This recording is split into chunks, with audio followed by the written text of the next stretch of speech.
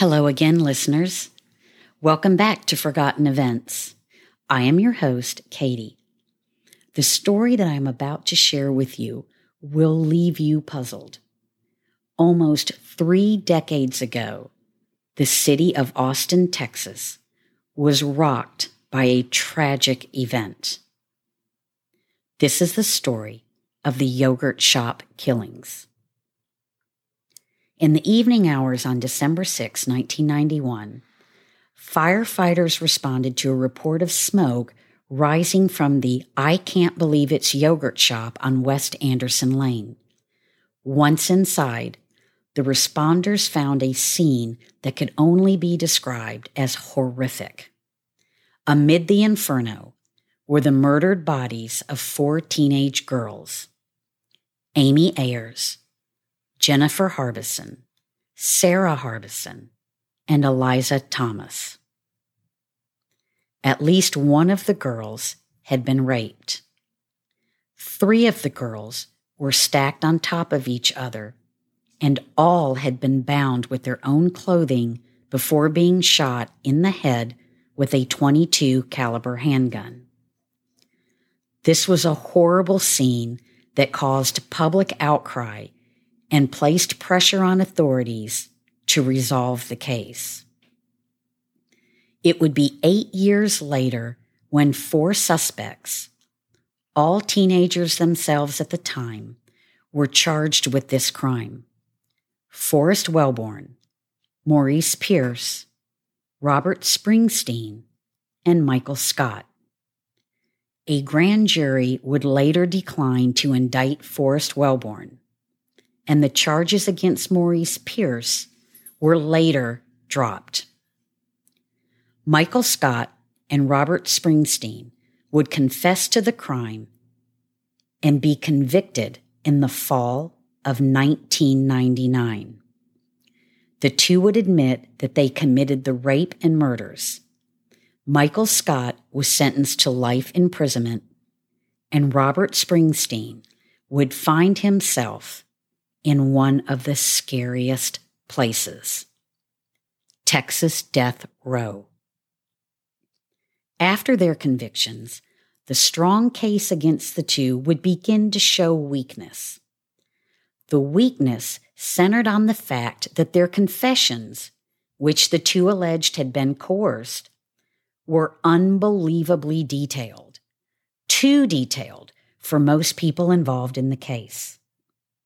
One of the yogurt shop investigators, Detective Hector Polanco, would be transferred off the case due to allegations of extorting detailed confessions in an unrelated case. To make matters worse for the Austin Police Department, which they really did not need at that point, a photograph surfaced on the internet from video footage of Michael Scott's interrogation.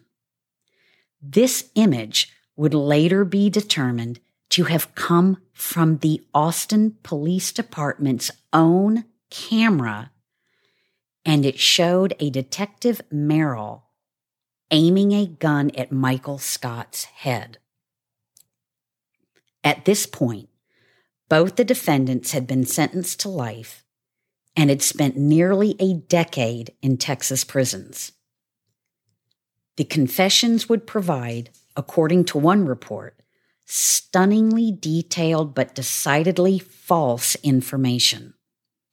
Factors, including the allegations against Detective Polanco, contributed to Springsteen's and Scott's cases being reviewed and later their convictions overturned. Now, remember, it had been nearly a decade since their incarceration. There were several factors that made this investigation especially difficult. At the time, the Austin Police Department were relatively inexperienced in handling such tragic cases and the public pressures that went with them. They also faced an excessive amount of false confessions, leads that did not pan out, but still had to be followed up. At one point, the investigation had 342 potential suspects. Over 50 false confessions had to be debunked, including one from serial killer Kenneth McDuff. On his execution day for unrelated murders, McDuff made a confession that he committed the murders.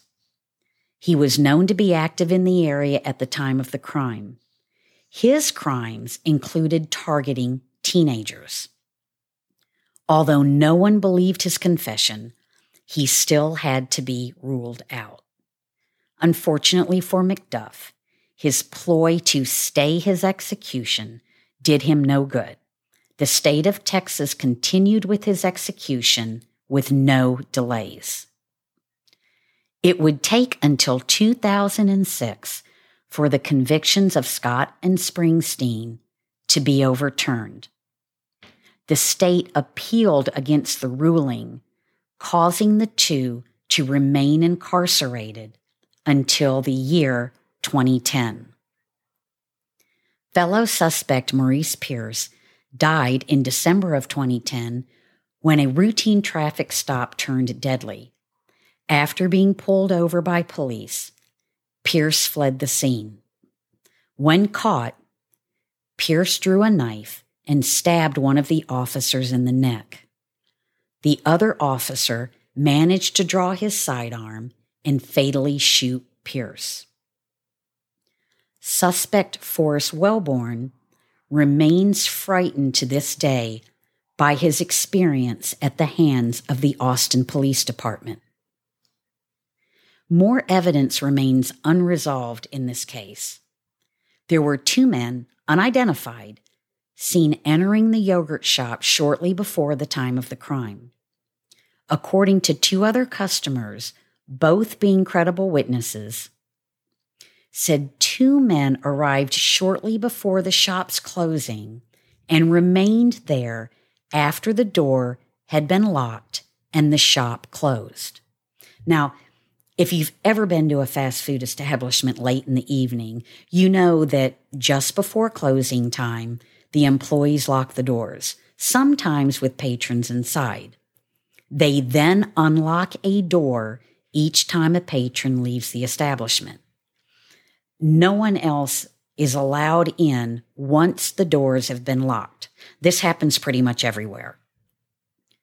These 2 men have yet to be identified by authorities.